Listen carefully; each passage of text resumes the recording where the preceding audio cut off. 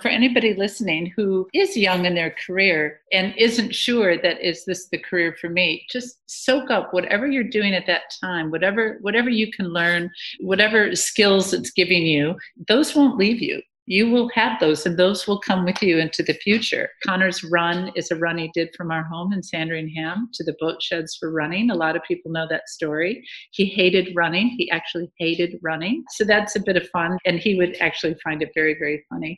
You can't go back and change the beginning, but you can start where you are and change the ending. Welcome to the Seize the Yay podcast.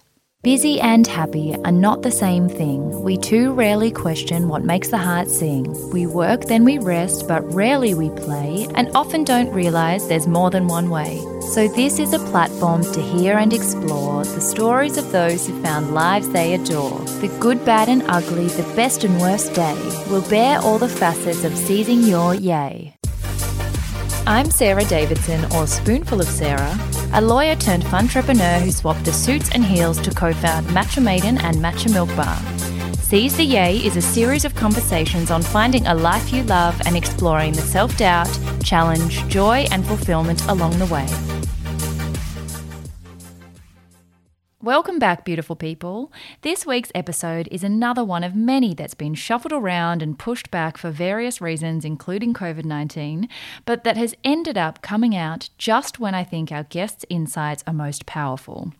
A big part of seizing your yay is acknowledging that it's both the best and the worst times of our life that play a role in our journey, and if we ever needed some guiding words on turning adversity, uncertainty, and even grief into something positive, Liz Dawes is your woman. Like many of our guests, I absolutely loved diving into her earlier years first because she had an entire life and career going from a small town in Wisconsin to traveling the world leading multi-million-dollar sales and marketing accounts before the chapter most of us know her from now as an adopted Melburnian and internationally recognised CEO and chairman of a charitable foundation. Liz and her husband Scott had their world turned upside down when their son Connor was diagnosed with paediatric brain cancer, the number one disease killer of young people, and passed away a few years later.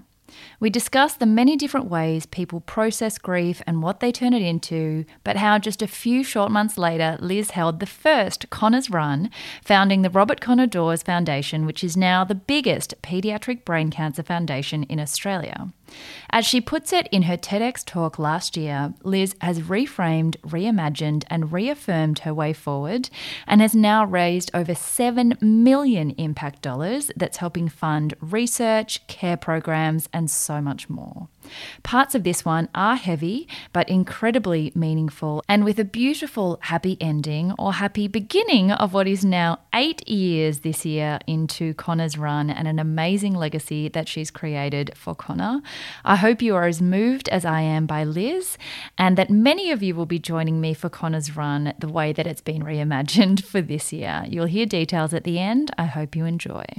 Liz, welcome to the show. It is such a pleasure to have you on today. Thank you, Sarah. It is just a real pleasure for me. Thank you for inviting me. And thank you for your patience as well. This is another one of those episodes that we've had in the works for months and months, and we were going to do it in person. And I always find that when there's a delay for any reason, it turns out when we do eventually record that was the time when we needed that exact guest message. And I think you have such an incredibly powerful outlook on adversity and turning grief and trauma and challenge into something wonderful. So I'm just so excited to have you today. Well, I've had a lot of experience. I don't know if that's good or bad, but I definitely have had the experience. Well, I would say it's definitely good in terms of what you've done with it, which we will hear all about, of course. But just to start off, I usually start with an icebreaker, and I've added a new one recently, which is really just to ask how you are, how you're coping in isolation. I think the world more and more at this time needs humans to connect and just touch base with each other. So how are you going as a fellow Melburnian in isolation? I think it's a challenge. It's a challenge for everybody. I'm a natural people person. I'd love to be sitting with you in your studio or at a cafe talking. I don't think there's any substitute for real human to human contact. So, but I also know we're in a very, very unusual situation. And, I just feel like hunkering down, doing what we can do for the next couple of weeks. And hopefully there'll be a light at the end of the tunnel. I always like to look ahead to, that sort of situation where we can get out of it. But I'm trying to keep myself busy. We're obviously busy planning Connor's run. We can talk about that. So I'm okay. I wasn't very healthy in ISO 1.0.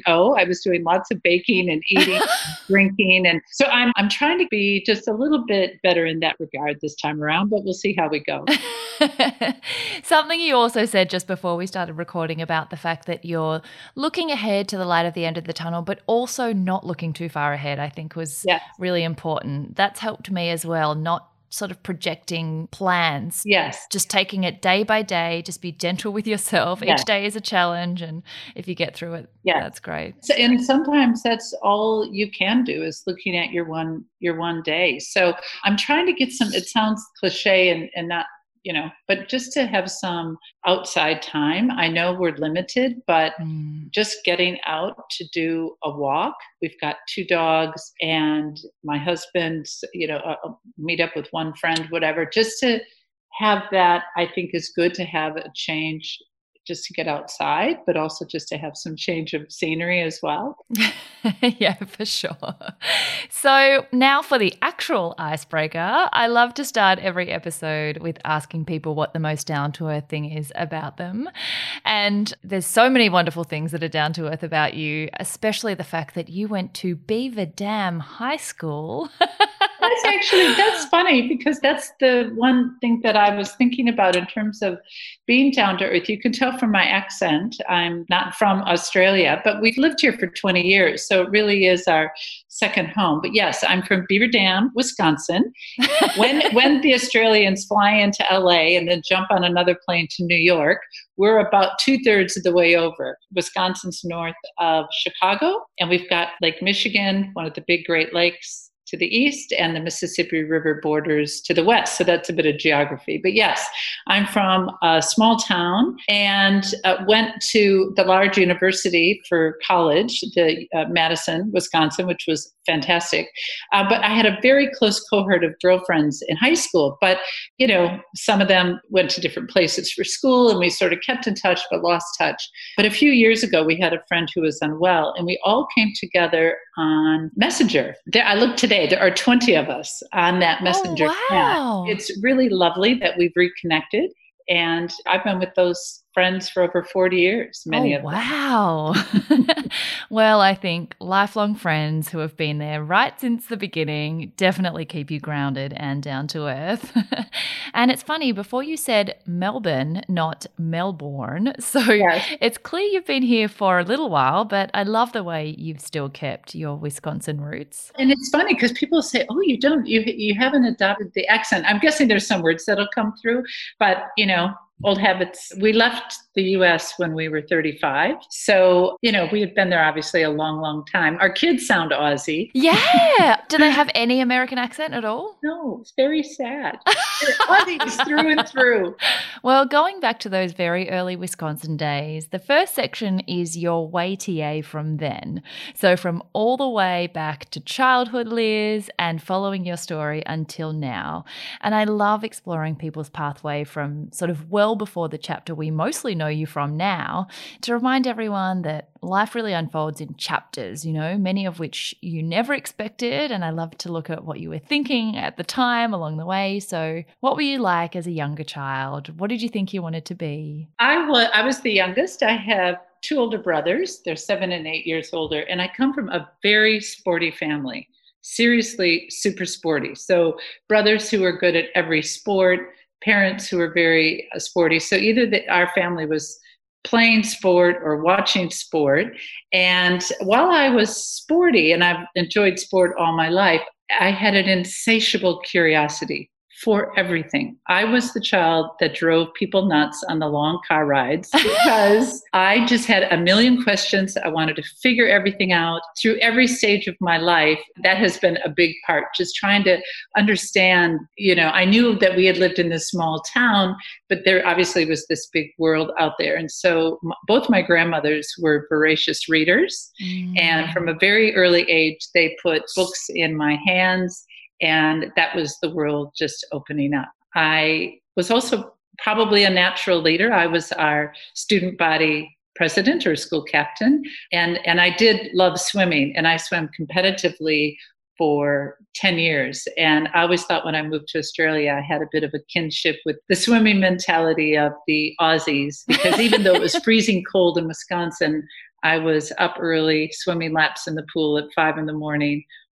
For a big part of it. So then after high school, I went to our university. It was 40,000 students. Whoa. And you move. So I moved to Madison, and that literally, it's about a 40-minute car ride, but it was a whole different world. Madison is a thriving, busy, progressive city. It's the capital of Wisconsin. It's beautiful. It's based on 2 lakes. And I had embraced everything that university life had to offer, but maybe different. Listen, I came from a great family, but I knew that I had to go to college and get a job because there was no fallback position for me. So I was very focused. I got a commerce degree at Madison, and I was really determined, obviously, to get a job. So I was fortunate enough to be hired by a manufacturing company, which also doesn't sound very glamorous. I had graduated in sales and marketing, but it was amazing. I moved to Kansas City with that job in the first 2 years, and that was a whole other, in my early 20s, living in another city. And I lived in an apartment it's a bit like the shows, was it Melrose Place? Yes. We had a bit of that, actually. It was really fun. And I'm still great friends with a lot of those people that lived in that apartment complex. But I didn't know a soul in Kansas City. So I think moving, having that adventurous spirit, I definitely had it, and had a great 2 years with that job, and I could get all into the products. They're fairly technical, but then I came back to Wisconsin, and I managed for 4 years components for floppy disks. So I'm really dating myself now, but it was fascinating because they handed me a job at the age of, I was 24 or 25, for the global sales and marketing for a product that had 0 sales when I took it. And I think at the high, we ended up getting close to 15 million in sales 4 years later, before the CD came along and ruined it all. But during that time, I traveled everywhere where microfloppy disks were made. So exciting places like Ireland, Asia, Mexico. And I was single. I was dating my husband then, but I could go anywhere, and I wanted to go anywhere. So that was really fascinating and a great, great time. But then got married, started having children, and obviously things changed. I mean, I remember working mainly with all men because it was manufacturing.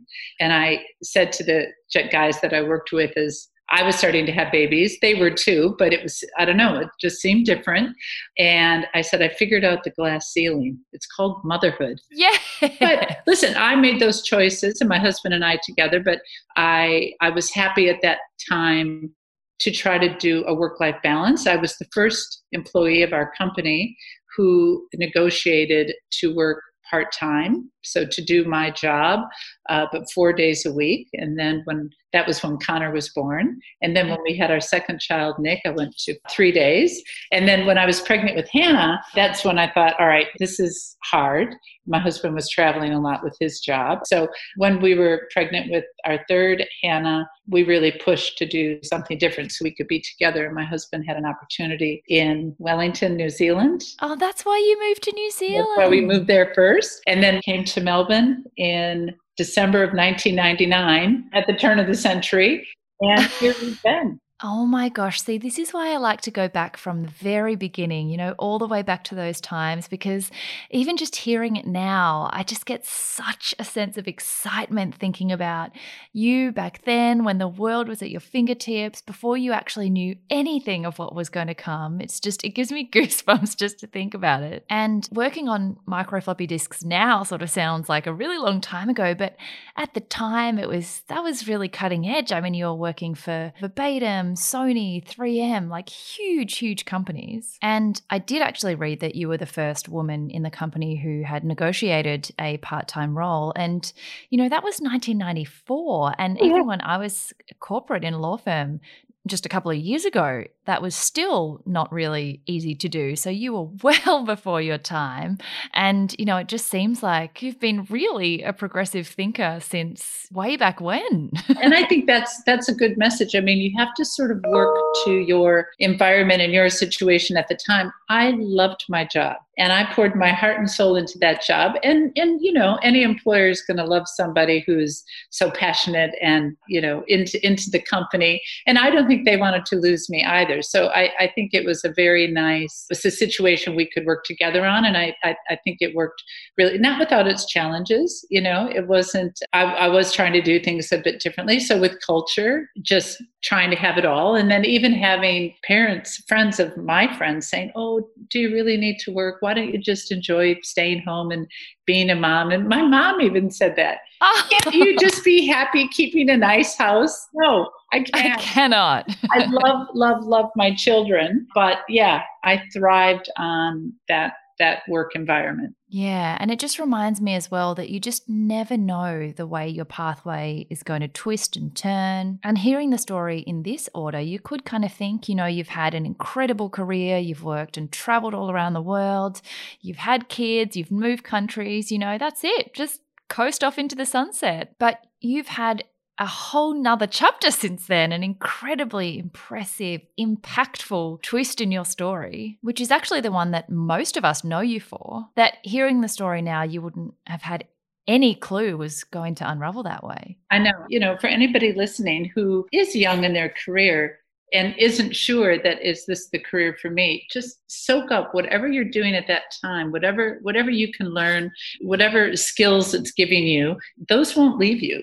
You will have those and those will come with you into the future. And I think that reminds me of something my mum always told me, which was, if you don't know what you want to do, you might as well do something. The time is going to pass anyway. So Just make the most of each opportunity, because you don't know when those skills are going to become useful in a chapter that you haven't got an inkling about yet. And I read, I think it was on your website that you wrote, as, the CEO and chairman of the board of a foundation, you still love what you do, you love your work, but you don't love why you have to do it. And it's a really interesting and unique pivot. I think a lot of people have had big pivots in their career, but not necessarily caused by the circumstances that yours was triggered by. And you have managed to still turn it into something incredible through circumstances that you would maybe never have chosen, but you're just a wonderful example of turning a very challenging and traumatic experience into something really, really positive and creating a wonderful legacy. So tell us about your journey with Connor. I think many of us have heard part of the story, but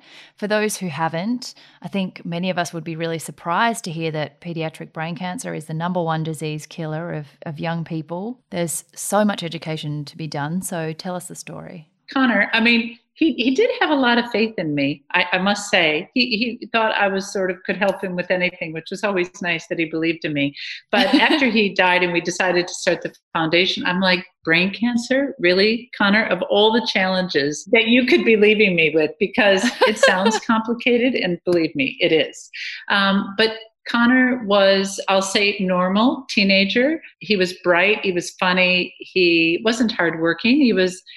I thought he was really lazy, but after he was diagnosed, I said, Connor, you haven't been lazy. It's a brain tumor. And he goes, oh, you can't, give the brain tumor credit for everything, all his ills. And I'm like, yes, I can. So in year 11, he was at Brighton Grammar in Melbourne. He was rowing.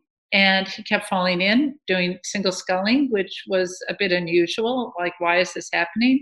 He was taking a 3-4 legal studies. He was one of the top students, and his teacher adored him.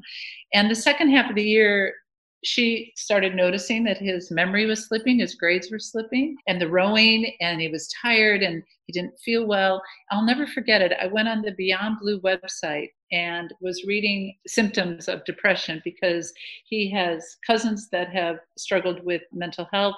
And not to stigmatize that, but I thought, well, if that's what it is, then we need to know and we need to be helping. Yeah. And he said as clear as day, Mom, I'm not sad. I'm tired. Yeah. And that to me was, okay, he knows this is something different. And so one day I wrote a list of all of his symptoms. We had been back and forth to the doctors. And in defense of doctors, some GPs will only diagnose one brain tumor their entire career. It is rare. Yes, it's the number one disease killer, but it is rare. And I think Connor presented, he was 6'3", he was tan from rowing. He was so strong looking. I just think that wasn't the first thing they were going to think because he was tired. And anyway, after a long, horrible day, at the end of that day, he was diagnosed with a very, very large brain tumor. That day? But that one day, it was a Monday in early December in 2011. And my husband had gone to the US that morning or the day before for a meeting. I think it was the day before because I was able to get a hold of him at the end of the day. But I knew, I think a mother's intuition is really powerful. And I'll also tell any of your listeners who are either mothers now or will be mothers, don't ever lose touch or faith in your own intuition. I knew deep in my core that it was not good and wasn't going to be good. We were blessed with a brilliant brain surgeon, Peter McNeil, who is still very involved in our life. But Connor's type of tumor was big and it was difficult to remove. And so after Connor's surgery, he lost his short-term memory and also the movement of his right side. So if he had survived, we were looking at a very different life for him.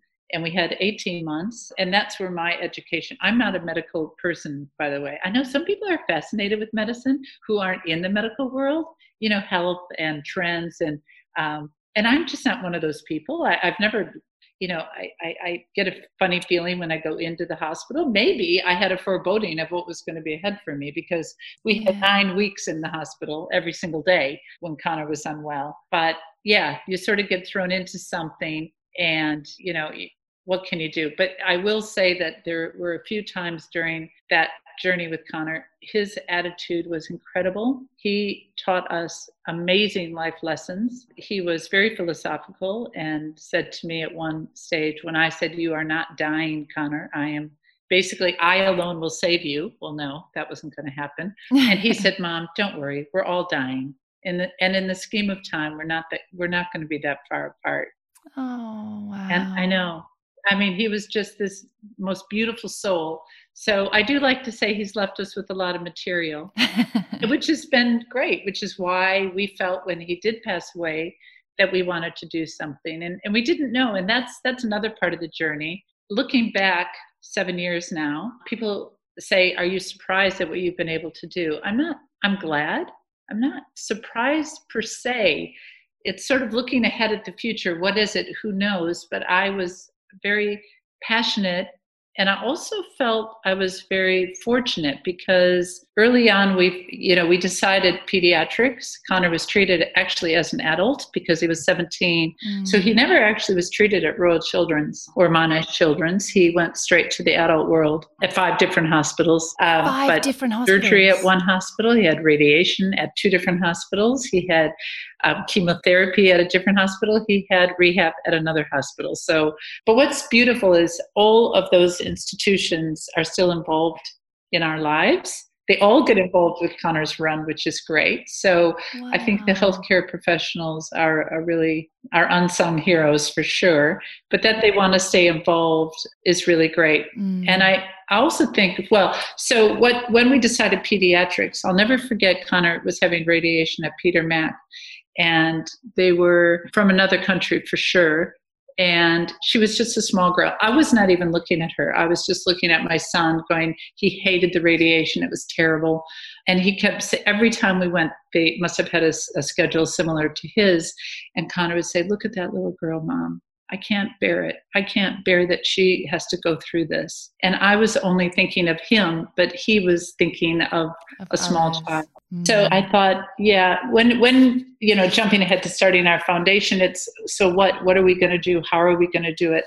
There's a lot of charities there to help families that are going through the illness, and we had many reaching out and trying to support us.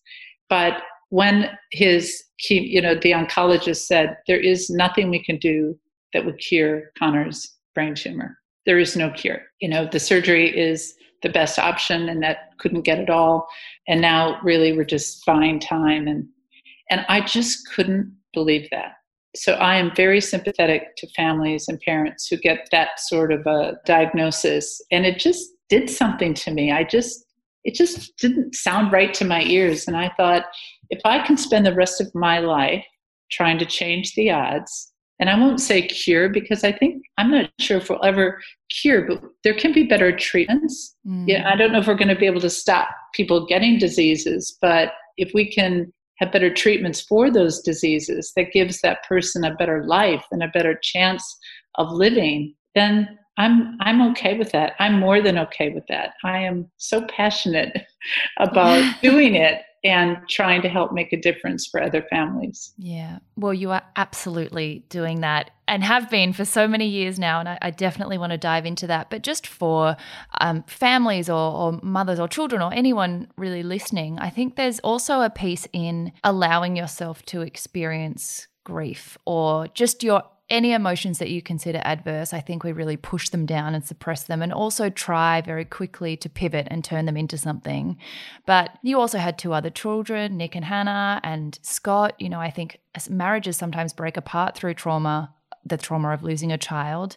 In the interim phase before you really took action and knew that the foundation and Connor's run was the action that you were going to take, which I know was only a few months after he actually passed away, which is extraordinary. But talk us through how, any advice you have for anyone else who is experiencing grief, or some of the challenges as a family that you faced in allowing yourself space to feel what you felt, and Yes. all of you also processing it at different times. I think it's a very hard thing to go through that people don't often talk about their experiences with grief. But I think it helps for others to hear. I don't like to talk about dying either. I remember when, we were thinking of what to call Connor's run. And my husband said, in a few years, Connor will have been gone for a while, and maybe we should call it something different. And right after he died, people were afraid to say his name. And I hated that. So that's one of my, selfish maybe isn't the right word, but it just, I feel like we've created this whole thing and we've got Connor's name everywhere, which for me is so nice. But in terms of grief, I've got lots to say on this, and I'll try to keep it short, but everybody grieves differently. So I came up with productive grieving because that is me as a person. If I sit and ponder and think and dwell, I'm better if I can put that to action, where I've got something that I'm doing that feels like a positive response. So that's just how I cope. Other people might take up meditation or yoga, but I would say to be kind to yourself. And I would also say to be kind to the other people around you. So my Connor, or brother and sister, Nick and Hannah, my husband, Scott, it's a lonely personal journey, and people get highs and lows, and those could be on different days. The remembering is special to you. Your memories are with that person, and I've lost my parents. I've lost my brother since Connor's died. So I feel like I've got a lot of experience. And I would also say that when somebody physically dies, it's amazing how spiritually and emotionally they actually don't die. In my heart, my love for Connor, and if I think, of my parents and my I love Connor as my son exactly the same as I did when he was living. So you could say, well, that's sad. But then you could say, but if I never had that opportunity, if I had never had him, I wouldn't have had all of that love and experience. So I think we are afraid of death, but I have become less afraid as I've obviously gone through these experiences, I feel relationships are really powerful and important. And, this being kind and loving the people you're with, I think, yeah, because life is short. Mm. And Connor gave us such amazing gifts when he was unwell. I think our entire family, his friends, his teachers, the people, our community felt he was worth celebrating. Yeah. And it's really beautiful. I think we are all quite fearful of our mortality. It's a very difficult topic to grapple with just psychologically, but when you are forced into it through an event like this, you do see people turn life into a celebration. And look at the legacy that you've created for him. Everyone knows Connor's name. It's an absolutely beautiful thing that you've created Wonderful. for him. And as this journey has gone on, just with the research that we're funding, et cetera, we have come across amazing families. And that took me about 4 or 5 years to be able to emotionally get involved with other people's journeys. And I think that's important too, because again, it's pretty raw. And I think I knew myself that I just had to buckle down and get our foundation started. But we met a lovely family, Virginia Ray, her daughter Pippa. They were the first family that we got to know. And we did music therapy, which is something we offer to families because Connor had it. So I think in addition to the research, we have a national referral program for music therapy. And Connor's music therapist runs that program for us. I just got goosebumps. That's It's so such a beautiful part of what we do. And, we let people know about it. But again, I let that be private for those families. But we've done something nice in COVID. We sent all the families a ukulele just as a gift. And I don't know, Connor was huge into music and loved Bob Marley. And that's, we've got our 3 little birds.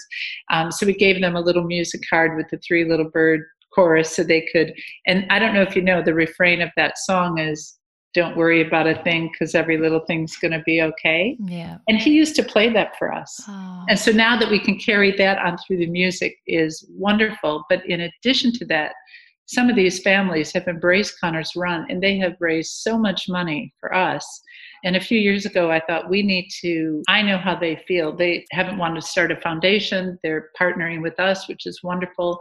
But to name research in their children's name has been a really important part of our journey for what we're funding, what's important to that family, and then to have it named in their child's name is something special to their family and really important to us. So we're trying to do as much of that as we possibly can. I did read that there's research and PhDs being published in the children's names. I think that's just such a beautiful and really out of the box way to think of creating a legacy for other families. From a personal development perspective as well, you've actually started a not-for-profit organization without any background. You've become a CEO and a chairwoman and raised like $7 million and created all these programs, and you're looking at, funding immunotherapy and just doing things that I'm sure you never expected you would be doing. Never. No idea. It's not too dissimilar to building a for-profit startup, but it also is much more personal and has a lot of grants and funding and structural things as well. And then, organizing the run and also the Connor's Erg, the rowing things you've been doing, still connected with the States. And I saw MIT was getting involved. So in the last, I think it's been 7 years, how have you built the organization? How did the run come up? How did the rowing erg come up? How have all the different parts sort of developed over time? And also yourself as well. You mentioned that it took you a couple of years to be able to talk to other families, and I'm sure you as a family have grown into it as well. How has that all unraveled for you? So just on the foundation part and the board part, I had never heard, I knew companies had boards, but that was it. I didn't even know what corporate governance really meant. I guess I could have figured it out, but this is another little pearl of wisdom. And I think we all have it when people love to give advice. Oh, and yeah. Always. Everybody's we call it in America, the armchair quarterback. It's easy to make the call when you're sitting there, not in the heat of it. And I get a lot of people giving me ideas and advice, but it's interesting how you have to sift through that, and certain little wisdoms It's finding good people that can give you good advice and then actually listening and trying to remember that. So with our board, we got very early, very lucky to get a fantastic financial. She's a genius, actually. She's amazing. And also a very strong barrister, a legal barrister.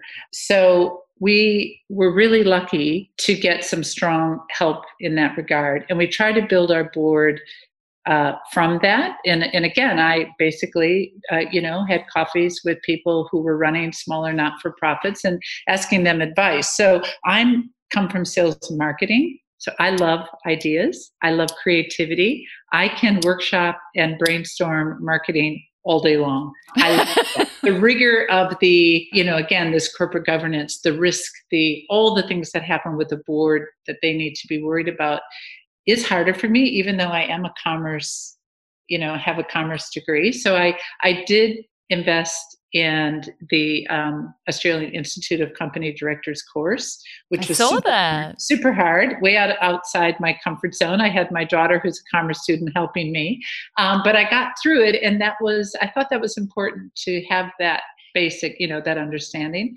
But in terms of our events, and I like to think of us as a bit of a startup because we aren't an NFP, so we don't have to do it the way anybody else has done it because I don't even know how they're doing it. So I do like to make sure we do it our way. That feels right for us. And Connor is he's our North Star, our guiding light. So Connor's run is a run he did from our home in Sandringham to the boat sheds for running. A lot of people know that story. He hated running. He actually hated running. Some people don't know that. So that's a bit of fun that we've created this whole run, and he would actually find it very, very funny. He was trying to row in the U.S. at either Stanford or Wisconsin, and that started Connor's erg. I just emailed the coaches and got a meeting. That's amazing. And I've done similar things with the research. So after the first Connor's run, I guess people say fearless. I've got lots of fears, but I sort of feel like I'm doing this to help kids with brain cancer. Yeah. I'm not doing this for my own. And I think because of that, people appreciate that. And that's nice. And I also feel like I've got, like I said, all those prior years of experience that I can take with me. I did an industry marketing job as one of my early jobs in my 20s, and I knew that there would be a pediatric brain cancer industry. And so I quickly found out what it was. We fund all the national and international events and have gotten to know all of the players in pediatric brain cancer research. And it is like anything, if you break it down, it's not that big of a world, there's lots in it, but literally just emailing and saying, will you meet me? Will you, I'm trying to understand what we should fund. And these researchers have all said, yes, I'll take a half an hour, 45 minutes of my time. So that's been nice, actually. Oh, wow. Figuring it all out. I do love problem solving. I can tell. And I like creative problem solving. I do. and I don't know why. Again, maybe that young girl stuck in the cold in winters in Wisconsin with a big imagination, just trying to, all those questions that I had unanswered, still trying to answer them. I love that Connor was actually thinking of going back to Wisconsin too. Like he's gone the opposite direction. I know. Well, he wanted just for uni. It was sort of a dream for him, and whether he would have done it or not. And that's another thing, brain cancer took that dream from him. And that's, those are the sort of things that happen when these terrible diseases happen. A lot goes along with the disease, and him losing that opportunity was part of that. But I think if he was watching from wherever he is, and I'm sure he is looking down at all those rowers at universities across the states rowing Connor's erg, he'd be like, wow, I never could have done that myself. He also hated rowing. No, he loved rowing. He hated the erg. It's really hard. Have you ever done I hate it. Yeah, I hate it. Yeah. So, they'd time these 2Ks, and they'd all get up and, they'd get sick, and it was really intense. So that's a bit of fun too, I think. And you're such an expert in reimagining and reframing your life and your goals. And you've even done a TED Talk last year on the topic itself. And then with COVID, having to rejig Connor's Run, which every year, his birthday just passed. This year you're having to do it a little bit differently. Is it the 7th? This is the 7th year or the 8th year? This is our 8th. This is the 8th year. We had 7. Yeah. The first one was in 2013, in September of 2013. So this will be the 8th. Yeah. So the 18.8K run that he used to do has actually been renamed Connor's Run, right? Like that stretch has been called that. Yes. This year, we can't all run in the same spot, obviously. So tell us about... So it was interesting, and I know all NFPs with all events, there seems to be a lot of these virtual running, which makes sense, I guess. But I'm like, oh wait, that's ours. Other things can happen, which I do understand. But yeah, so when we had an emergency board meeting, and it must have been maybe early April, late March, when everything was closing down. Because we were ready to launch Connor's Run, and well, we definitely weren't going to be able to launch it. And then were we even going to be able to have it? And our board felt it was too risky to say that by September, 5,000 people are going to be able to congregate. And so that I, of course, was very much wanting to go ahead and then change if we had to. But the advice of the board was, no, change it now or cancel it now. Maybe just cancel it. And I was like, oh, no, we can't cancel it. So I think that sort of pushed us to really look at the event. And we thought, what can we do? And so I have a great team. There's about 12 of us now, everybody part-time, but me, but wonderful. And so we just really debated how could we do it. And so we came up with this Your Way Any Day in September. So for those of you who are listening that have actually done Connor's Run, it's great because it sells out. So it's right amazing. Now, always selling out.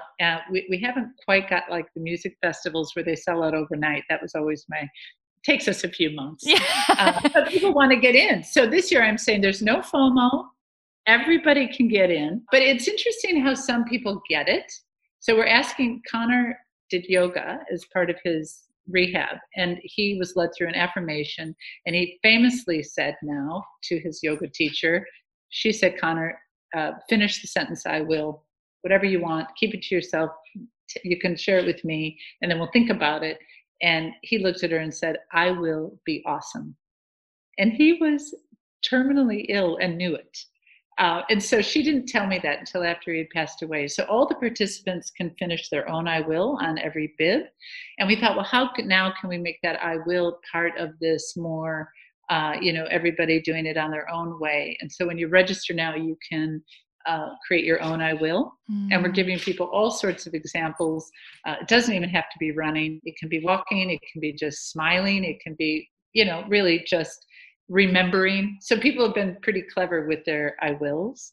Oh gosh, I'm so excited to see how it unravels. And just, you are so incredible at just being indefeatable. Like you're just nothing can stop you in your tracks. Yeah, I love that you said that, because part of that is I'm not letting brain cancer win. That is so that is so insightful. Thank you for picking up on that, because that is just like we're not going to let COVID win. Yeah. I said to Sarah, I'm now talking to the audience before we got started, about what I love about Melbourne is the essence of Melbourne's love and support of events. I mean, I'm not sure Connor's Run would have worked this well in the US. I don't think Melburnians give themselves enough credit for how they embrace and support and get behind things, whether it be sport, whether it be their favorite coffee cafe, whether it be, just getting behind a ladies' lunch for something, or a girls' night in or out or whatever.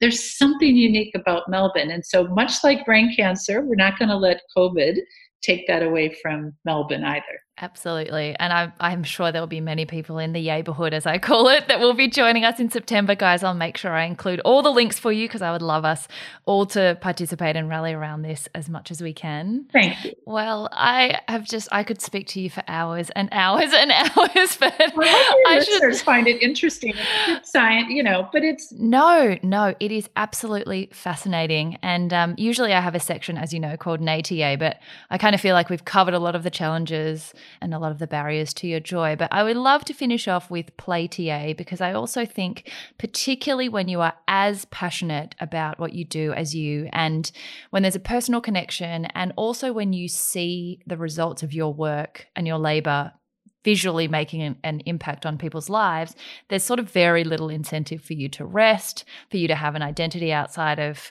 CEO, chairman of a charity board, Liz. You know, you're also a mother, Liz. You're a wife, Liz. Like, is there any time for you to play? Are there outlets that you have that are just for your joy? They're not productive. You're not trying to learn or advance yourself or do a company director's course. What do you do just for joy? Yes, absolutely. Well, too, and I am a fairly physical, I do like to be busy, and I like to do fitness and, all of that. But two things that I have done since Connor died. One is rowing. Oh, you row? Yes. Not at the moment, sadly. Yeah. But yes, as soon as we can. We thought we were going to get back in term 3. But rowing was something as a parent, and you watch your kids and it just looks so fantastic. I don't know. There's something about it. I just loved it. We didn't have it obviously in Wisconsin, but I think there's part of that swimming mentality too. I don't know. If I had known about rowing, I would have loved it. So after Connor died, 3 other moms said, let's take some lessons. They were all in the boat with Connor, so they're boys. So that was very therapeutic for me. And again, this is a really nice thing. I thought, oh, should I do it? I don't know. It all seems hard. Don't know. Anyway, but got in with beginners as well. And we just had so much fun, tons of laughs. And now I'm addicted. I love it. Amazing. I row once or twice a week on the Yarra. I've got a great group that I row with. Not competitively. I probably could try to do that. They've got great masters. The part of the masters I like is they travel. Yeah. They do all these great regattas overseas. So maybe one day. And the second thing is yoga. So I know yoga is really popular. Connor had yoga when he was unwell, along with the music therapy. Those were 2 of the things that he really got a lot out of personally. And I was just a busy running, going to the gym, spinning, and I hadn't settled down to actually understand yoga. And I know I'm preaching to the choir now for people who are yoga aficionados, but I started yoga, and both rowing and yoga are my way to connect with Connor, and they are so good for me. So yeah, those are my. Oh, Liz, they're beautiful. I really, really admire the way you found ways to keep his spirit alive. I read once that you felt his physical body had left, but not his spirit, that he's still there for you, because I think people do really struggle with grief when there's a passing, but you're a beautiful shining example that you can keep someone's spirit alive in your life.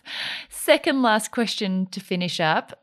What are 3 interesting things about you that don't normally come up in conversation? And I imagine there's a lot of talk about charity and raising funds and doing amazing things, but are there just any normal random things about you?